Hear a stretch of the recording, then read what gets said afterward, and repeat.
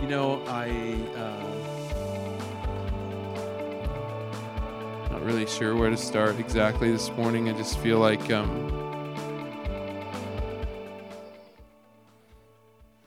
want to talk a little bit about gifts. It's Christmas coming up.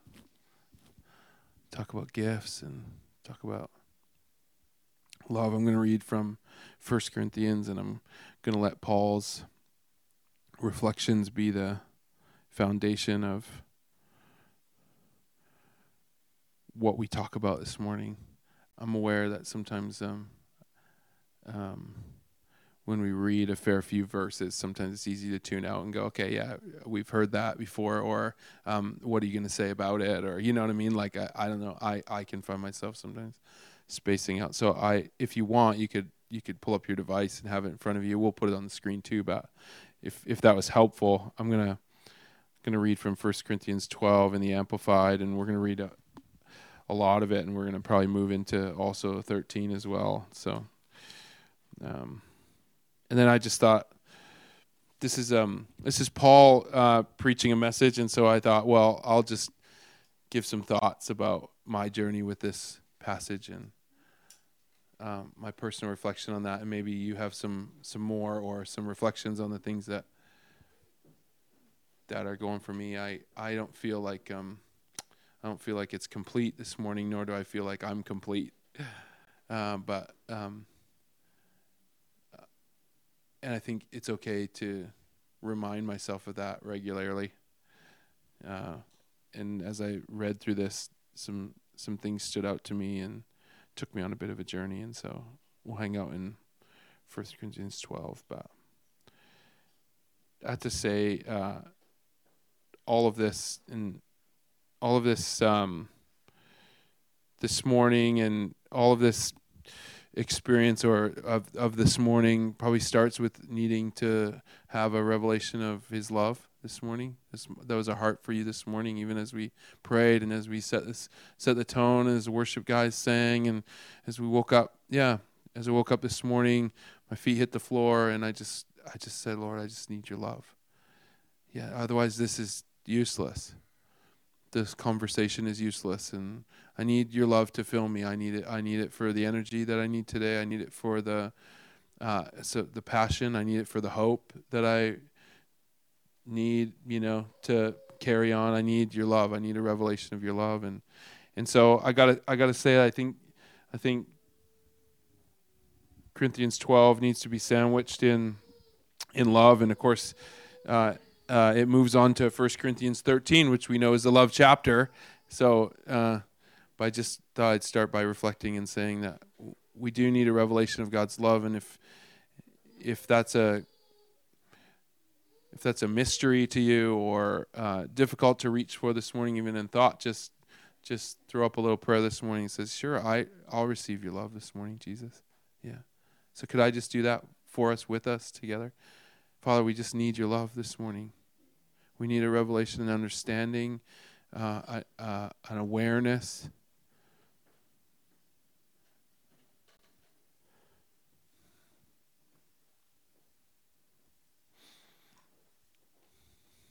of your love and your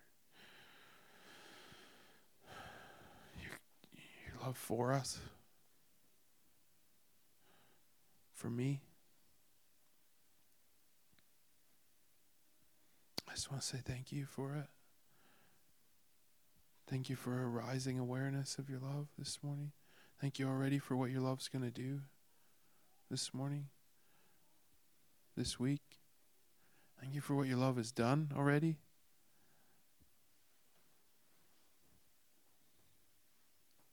Thank you the way your love binds us together and brings us together in this place. Thanks for each one that you've brought into our family. Yeah. We're grateful.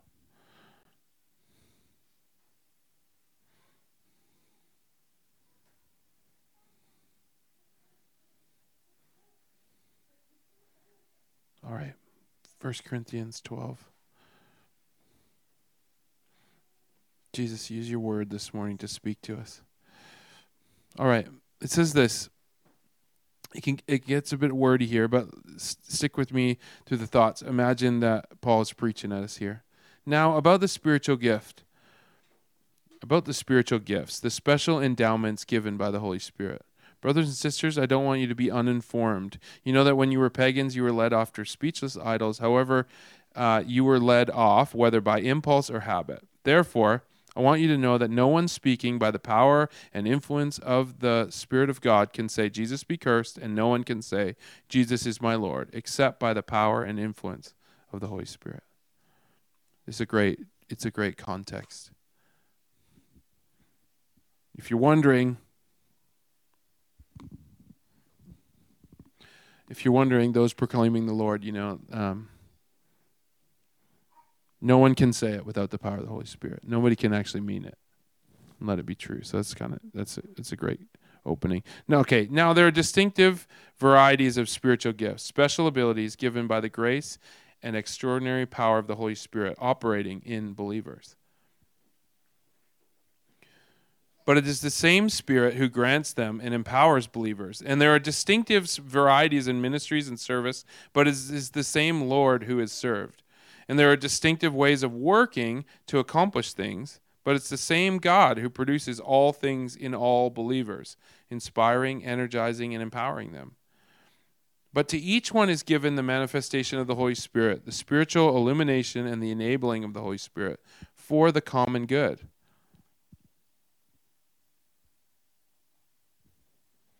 That struck me, that phrase. It was given for the common good. Well, what's the common good? For my good? No. The common good is us, right? The common good is for people. Yeah.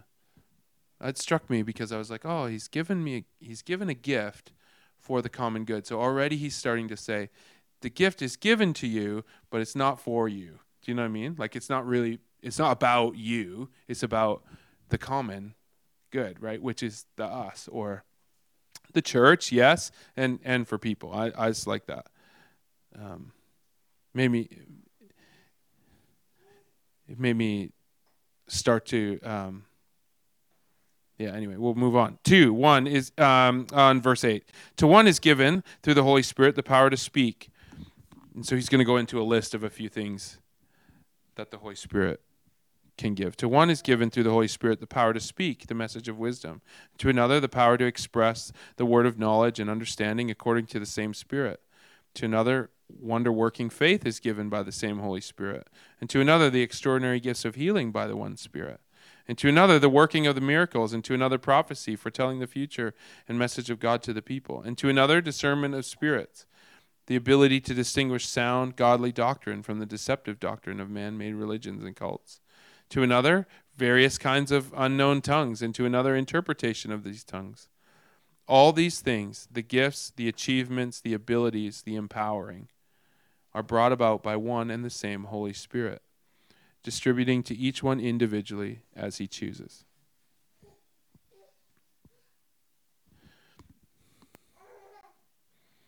We're going to come back to verse 11 here, but let's just move on. So then now he moves on and he says, all right, so we've got a bunch of gifts and they're given to God's people. He distributes them how he wants. And it took me that Holy Spirit distributing to each one individually as he chooses. That suddenly triggered something for me, and I remembered a parable. So if you wanted, we could jump over to Matthew chapter 20. And we'll just glance at it because we won't take the whole time because I'm taking the time to read through the others. But Matthew chapter 20, verse 1 to 16, lays out a quick parable, and Jesus tells a quick parable, and he says, there's workers in a field, and he's agreed to pay them $1 a day, or whatever the agreement is, 1 denarius, and they work for the day, and then he goes out and he finds some at noon, and he finds some more guys who didn't have a job for the day. He says, come work in my field.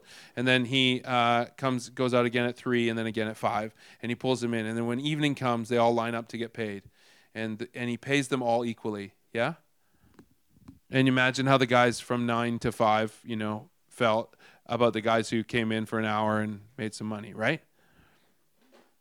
And so they get a bit bitter, and they say, when they received it, they protested and grumbled at the owner of the estate. This is in verse 11. These men came and worked late, and we've been working. But the owner of the estate in 13 replied to them, "Friend, I'm doing you no injustice. Did you not agree with me for a denarius? Take what belongs to you and go. But I chose to give this last man hired the same as I give you. Am I not lawfully permitted to do what I choose with what is mine? Or is your eye envious because I am generous? So those who are last in the world shall be first in the world, and those who are first shall be last." Now, I was challenged with this because I felt like the Lord took me there, and this is a personal challenge for me. Like drawing the parallel between these two verses is unique, I would say. I felt unique to me because he's not this, but what I wanted to do is, or what I felt like he's doing is highlighting his heart. I give how I want. I lay out the gifts how I want. And I don't do it for you. I do it for the common good. Do you know what I mean? This is God's heart. And I can do with what I choose with whatever I have. And I don't know about you, but I've grown up long enough to be around all sorts of different gifts and all sorts of different levels of gifts and all sorts of different favor that people have on their life from God. And some of you know what I'm talking about. Like we've been around the church long enough. We've seen lots of different things, and for me, I know that as a even as a leader, I can quickly feel insecure a lot of times in a place. I can quickly feel like, oh man, I don't have the gifts needed here. You know what I mean? I can do this over here, but I can't do that. Or, Jesus, why have you given this gift to this person and not to me? Or, gosh, it seems like I could use that gift. You know what I mean? And I feel challenged by the reflection in Matthew 20, where Jesus comes and says, "Hey, what are you complaining about? I've given you what I've given you." And so then it spun me all the way back to Corinthians 12 again, and now we're up in verse 12. "For just as the body is one and yet has many parts, and the parts through many form only one body, so it is with Christ. For by one Holy Spirit we were all baptized into one body, spiritually transformed and united together. Whether Jews or Greeks, Gentiles, slave or free, we're all made to drink of one Holy Spirit, since the same Holy Spirit fills each life. For the human body does not consist of one part, but of many limbs and organs. If the foot says, 'Because I'm not a hand, I'm not part of the body,' is it not contrary? Is it not on the contrary still part of the body? If the ear says, 'Because I'm not an eye, I'm not part of the body.'" I don't know about you, but if I'm not careful, I'll miss out on these pictures. Because how often do I say, I'm not like that. I'm not like that person. They should do things. I don't belong here, or I don't fit, or I don't know where I fit, or I don't know how this works. We got to bring it. The imagery is good, but if we get stuck in the imagery, we forget that there's a real personal reflection. And for me, I know oftentimes, because when it's not about the common good, when his gifts are about me, I can't see this picture he's painting, this body picture he's painting. And I felt challenged by that, just personally again. If the whole body were an eye, where would the hearing be? If the whole body were an ear, where would the sense of smell be? But now as things really are, God has placed and arranged the parts in the body, each one of them, just as he will and saw fit, with the best balance of function. If they were all a single organ, where would the rest of the body be? I'll never forget Brad's message. I must have been 18 or 17. You did a message on this passage. And Brad paints a picture of what if we were all an eye? I just never forget. What if we were all an eye, and he paints this picture of this big giant ball of eye rolling around, and just everyone's just an eye. That's all we were. We were all just smashed together, rolling around like an eye. Like, what kind of a monster would we be? This doesn't make any sense. It doesn't fit. And yet there's this desire, and it comes here at the end. He talks about. But now, as things are, God has placed and arranged the parts of the body, each one of them, just as He willed and saw fit, with the best balance of function. If they were all a single organ, where would the rest of the body be? But now things really are there. But now, as things really are, there are many parts, different limbs and organs, but a single body. The eye cannot say, "I have no need of you," to the hand, or nor the head to the feet, "I have no need of you." But quite the contrary, the parts of the body that seem to be weaker are absolutely necessary. And as for those parts of the body which we consider less honorable, these we treat with greater honor. And our less presentable parts are treated with greater modesty, while our more presentable parts don't require it. But God has combined the whole body, giving greater honor to the part which lacks it. So there'd be no division or discord in the body. That is lack of adaptation. There would be no division or discord in the body. That is the lack of adaptation of the parts to each other, but that the parts may have the same concern for one another.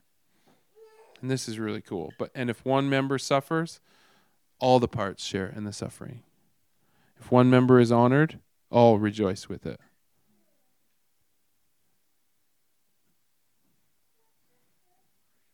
And so you, collectively, are Christ's body. And individually, you are members of it, each with your own special purpose and function.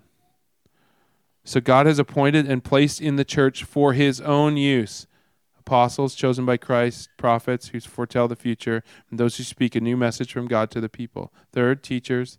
Then to those who work miracles, and to the gifts of healing, the helpers, administrators, speakers in various kinds of tongues. Are all apostles? Are all prophets? Are all teachers? Are all workers of miracles? Do all have gifts of healing? Do all speak with tongues? Do all interpretly? But earnestly desire and strive for greater gifts, if acquiring them is going to be your goal. The message says, the message right there, I'm going to read it so I don't mess it up. The message says, and yet some of you keep competing for so-called important parts. Even in my heart, I compete for important parts, you know?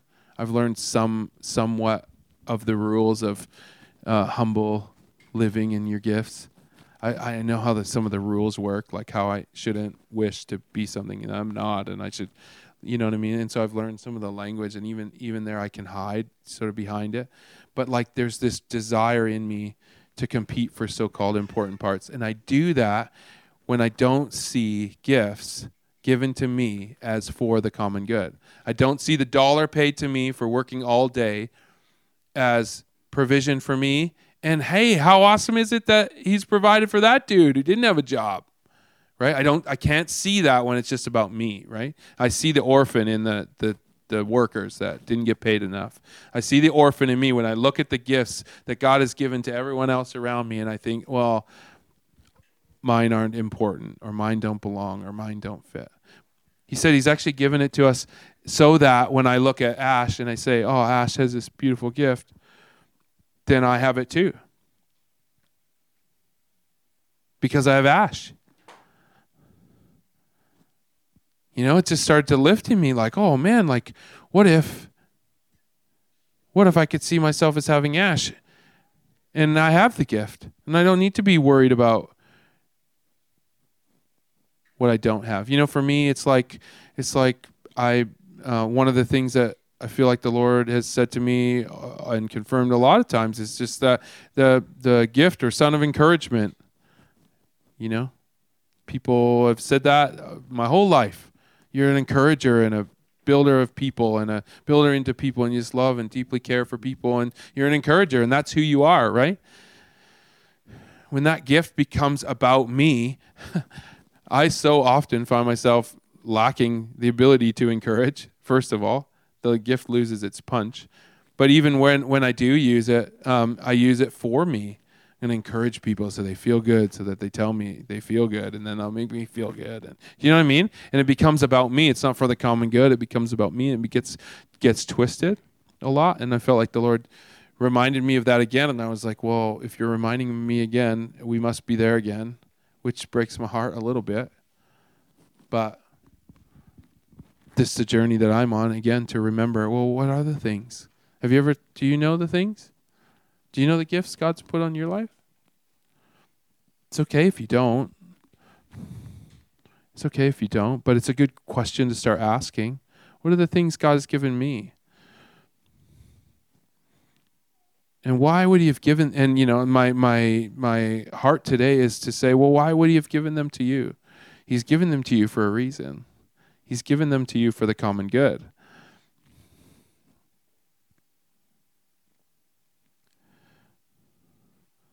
Some of you can keep competing for the more important parts, though, he says. And yet I will show you a more excellent way. One of the choicest graces and highest of them all, unselfish love. And then we turn somehow separately to 1 Corinthians 13, which doesn't do it service, because really these should blend together.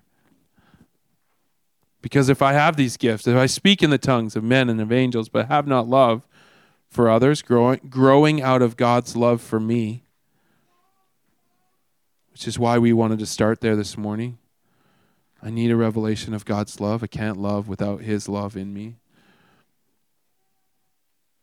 If I speak in the tongues of men and angels, if I have all these gifts, that's what he's saying, then but have not love, then I have become only a noisy gong or a clanging cymbal, just an annoying distraction. If I have the gift of prophecy and speak a new message from God to the people, if I understand all mysteries and possess all knowledge, if I have sufficient faith so I can move mountains, but I don't have love, reaching out to others, I'm nothing.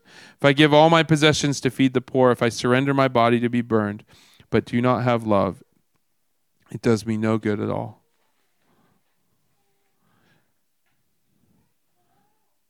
I forget what I was reading or listening to the other day, but they were talking about a man of great faith, and was it in Slavery to Sonship, or I forget, but he was talking about a preacher man who had great faith and traveled the world and saw great miracles, but he only had a revelation of God's love at, maybe it was Kulianos, he only had a revelation of God's love at 80. Yeah. Is it in Sonship? Yeah. He was only in his 80s before he had a revelation of God's love, and he realized that all his gifts and for all the things God used and did what he wanted to do, but this man did not, could not receive, and ultimately it would have handicapped his mission as well, because it's just noise then. And then he goes on, and we know this part. It's patient, kind, doesn't envy, doesn't boast, is not rude, is not proud. He goes on. For if, what does he say?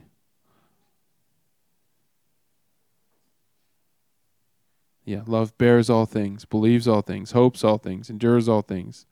Love never fails. Prophecies will pass away. As for tongues, they'll cease. As for gifts of knowledge, it will pass away. For we know in part and prophesy in part. For our knowledge is fragmentary and incomplete. But when that which is complete and perfect comes, that which is incomplete and partial will pass away.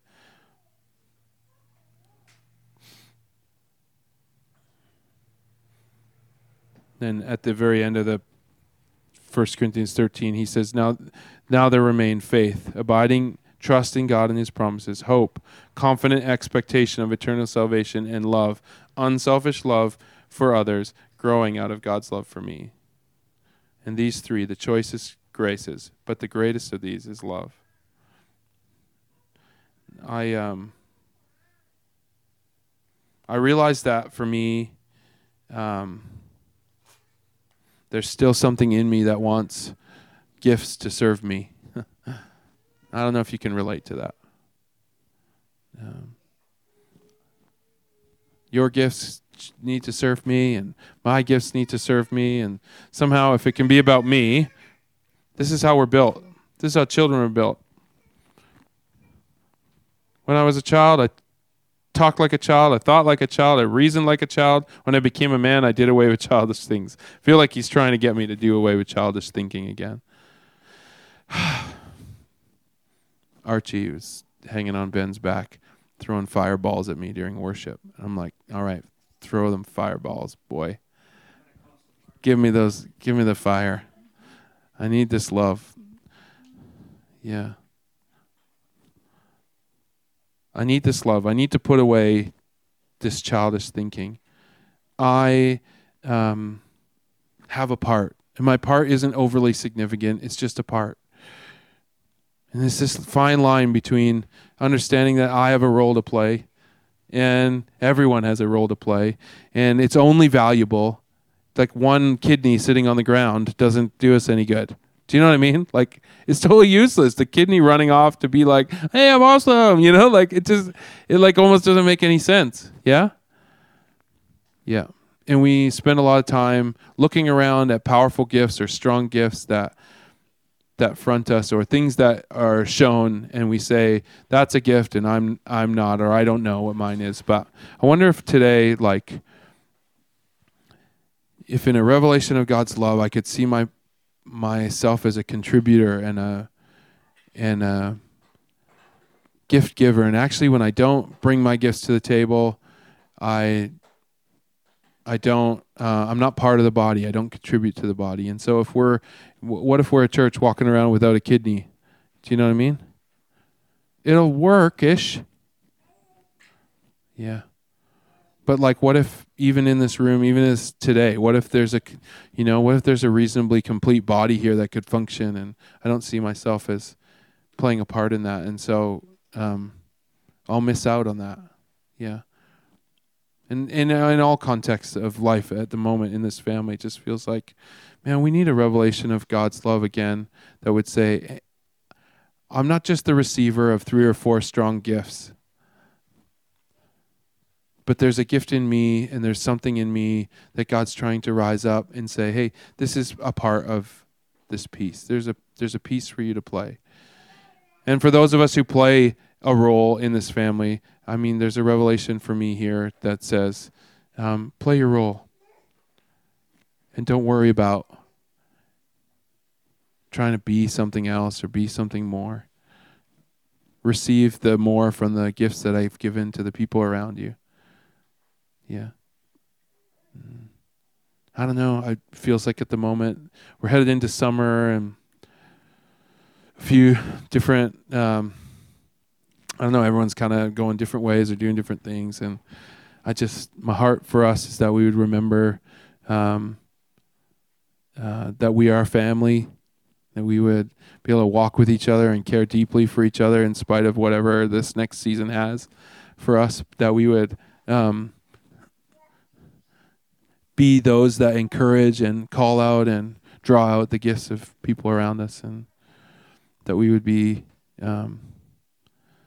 those who can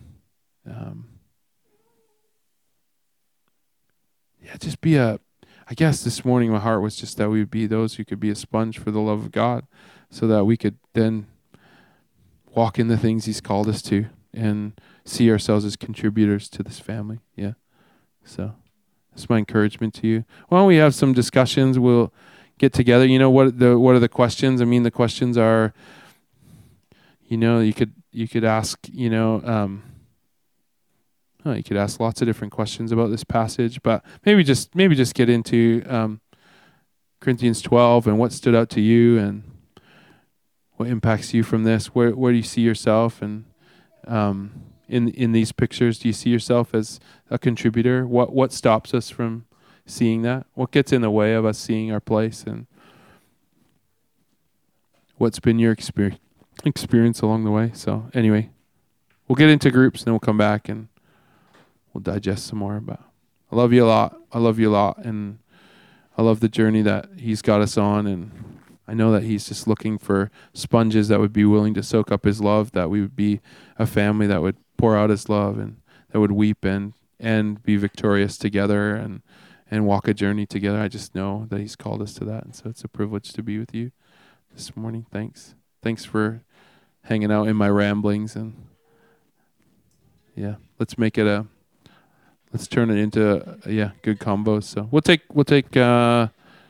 15 here. So All right. Well, I trust you had some good chats there. I don't know. There's a lot of thoughts going on for me out of this passage this morning, out of the things Curtis you're sharing. Thank you for bringing some truth from your journey and the things you're processing. That's a real benefit. I mean, it's an interesting idea to focus on or see, how the person that I've been made to be in the life that I've been given can contribute or serve something bigger than me.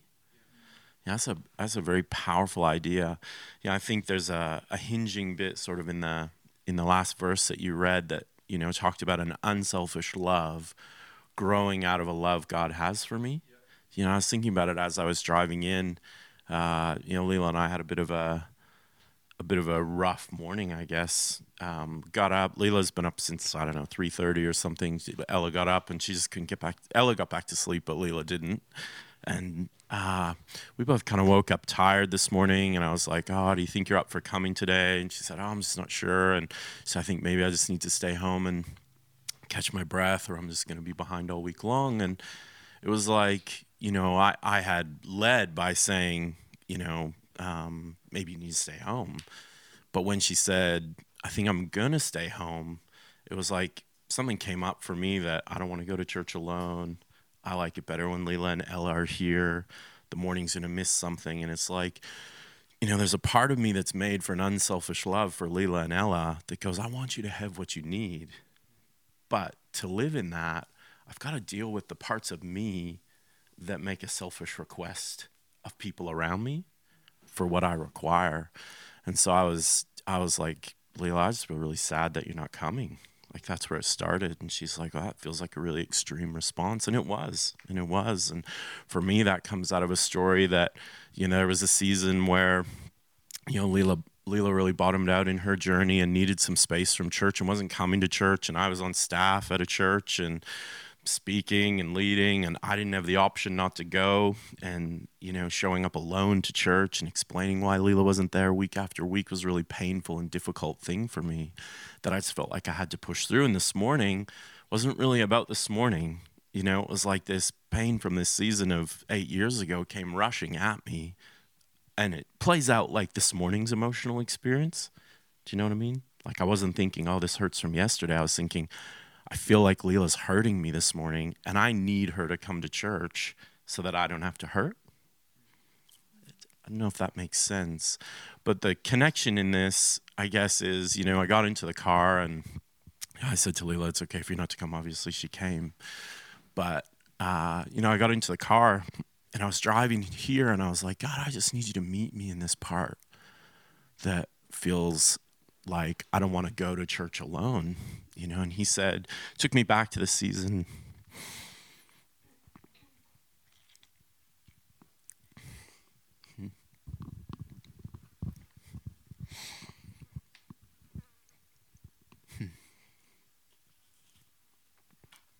Sorry.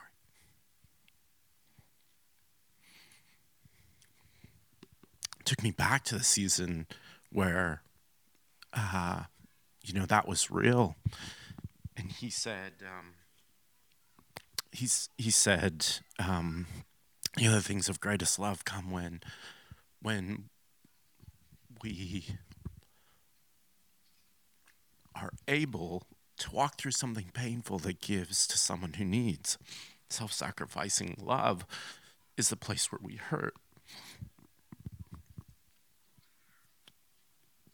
For someone else. And I didn't do a very good job of that this morning.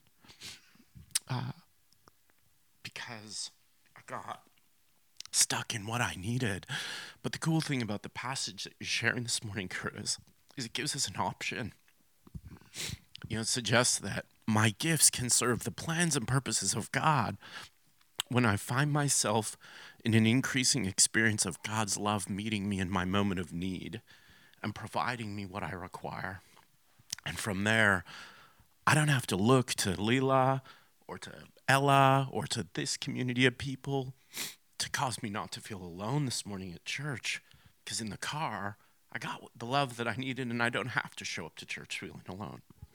And from there, we're able to be about something that's bigger than ourselves. And I think the powerful thing in what you're sharing this morning, Curtis, is, we do have a source.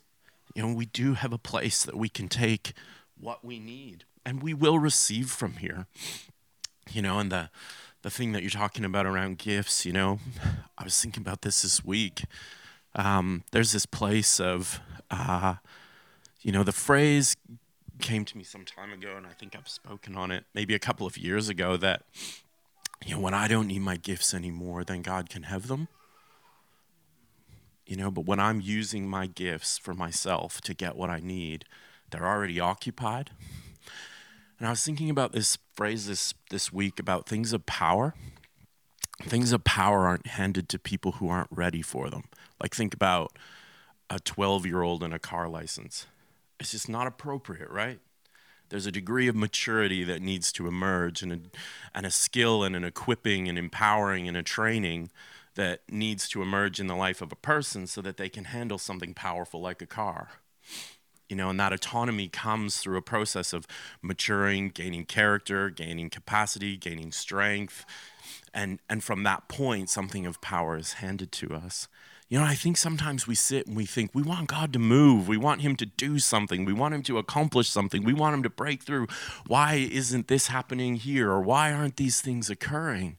And God was talking to me about this week, and he was saying, the things of greatest power are poured out on places that can handle it. And it's like, I think he's growing up in a maturity within a group of people that says, I don't need my gifts anymore. You can have them. I have everything I need. These can serve you. They don't need to serve me.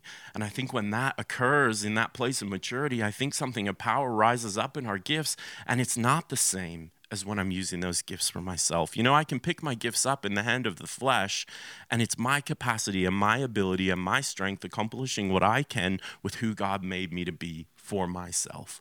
When I don't need those anymore, I can take this life and I can say, God, you can have this life for your purpose. And he comes, and my gifts in the hands of his Spirit look something completely different than my gifts in the hands of the flesh. They are the same because the same person, but his Spirit comes and brings a power in the place of weakness, and something occurs that can't otherwise occur. And there's a maturing and a strengthening and a growing that God's power might occupy the gifts that he's placed in our life, and something might be amplified when it becomes not about me, but about something bigger than me. And I think I'm really challenged by the things you're sharing this morning, and it's certainly intersecting for me in the things that God's, that my unselfishness doesn't grow out of any other place than coming to his love to receive what I need, and having a full cup that comes, not needing something from Leela or Ella that they can't provide, or from this family that they can't provide, but also seeing my complete dependence on what's placed around me. It's a fine line, isn't it? Because we could say all we need is God, but that's not true either, is it? Because he says there's a need for these gifts to adapt to each other and receive one another. And it's like, yeah, that's a process. That's a process. But I really appreciate what you're sharing this morning, Curtis. And yeah, I appreciate the opportunity to see the people around us as powerful, gifted people who are contributing to the plan of God, and see us continuing to mature in the space and place we are, that the powerful that we become occupied as people by the Spirit of God for the purposes of God, and we become focused on that. For one person to do that is a powerful thing, but for a group of gifts to come together and to be captivated by the idea that our lives could serve the purpose of God in a gift symphony, I think that's a beautiful idea. It's a beautiful idea. So, we're worshiping, aren't we? Is that the case? Let's have it. Let's have it. Let's just pray. Father, we just thank you that you're raising up good things in this family. We thank you for the powerful and incredible people that you've placed and planted here. We just thank you for the words of truth that we've heard from your scripture this morning. We ask you to come and sow them deep into our hearts, that they'd bear fruit. God, that we'd come and receive love from you that leads to an unselfish love, that leads to something of complete service of you and your purpose, that you truly could have these lives. Yeah, so we ask for a greater revelation of who you've made the people around us to be, of who you've made each one of us to be. And Father, then would you teach us to come to you for what we need, that you might have all that we are in this world. Father, we just thank you and just ask you to just come and activate these scriptures in our heart, and that you would just show us the intersections in our own practical stories. We just thank you for the encouragement this morning is. Prayed in your name. Amen. Amen.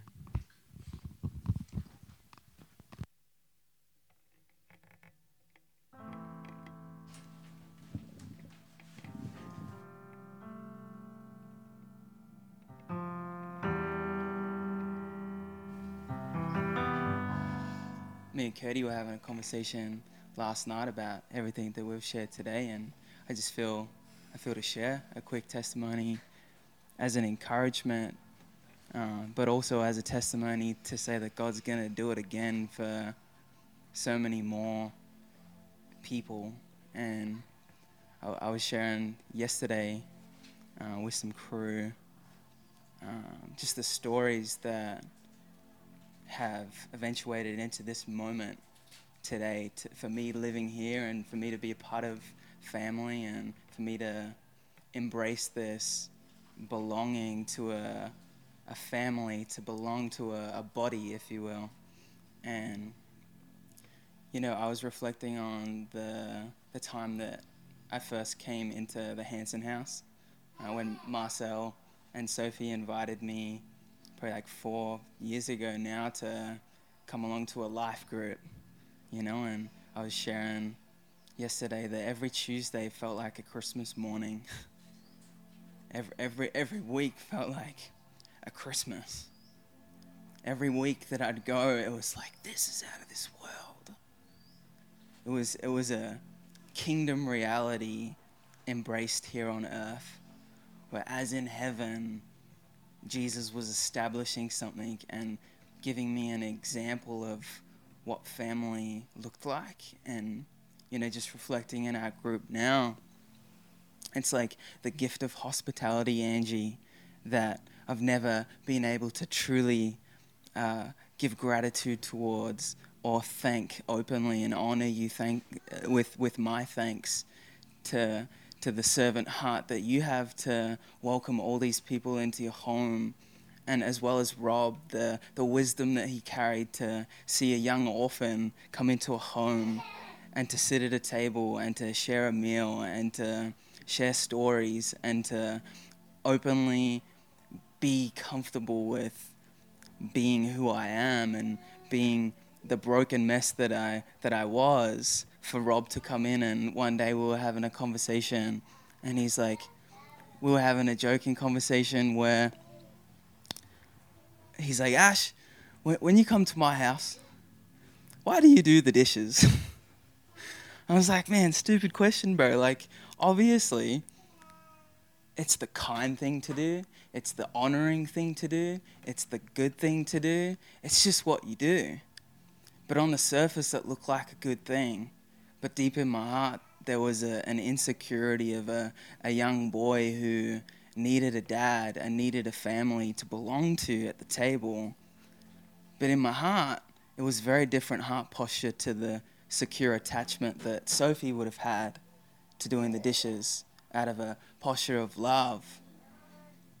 But yet what seemed to be love in my heart was actually a deep-rooted insecurity to say, oh, please accept me. Please let me stay. Please let me come back. Don't kick me out.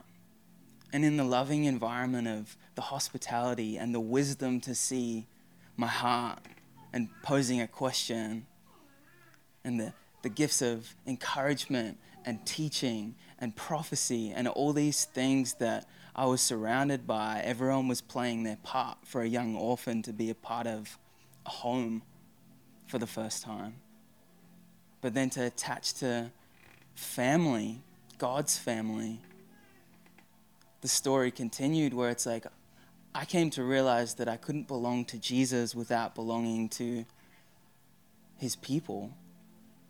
And in belonging to his people, Jesus brought about a freedom in my heart and is continuing to bring about a freedom where he could replace this orphan mentality in my orphan heart that says, well, I don't have a family because of the adversity and the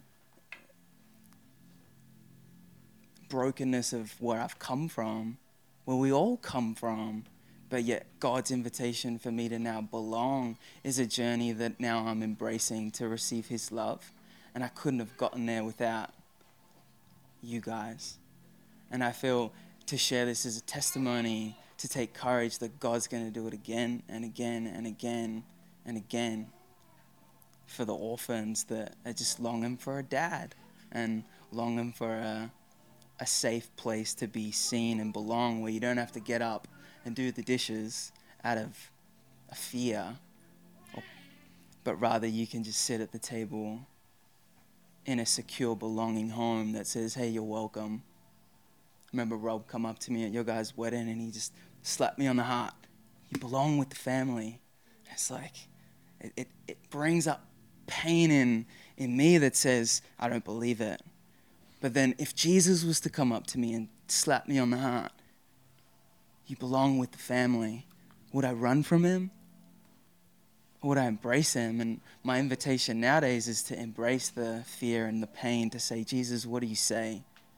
And to connect to those alone places. And I think this is my honor for all of you for allowing this broken young man to embrace a safe place for the first time, that I could embrace that with Jesus. So thank you all, eh? Yeah, I love you too, I really do. Let's keep worshiping. I just want to invite everyone to maybe stand up and worship with us for, just before lunch, hey?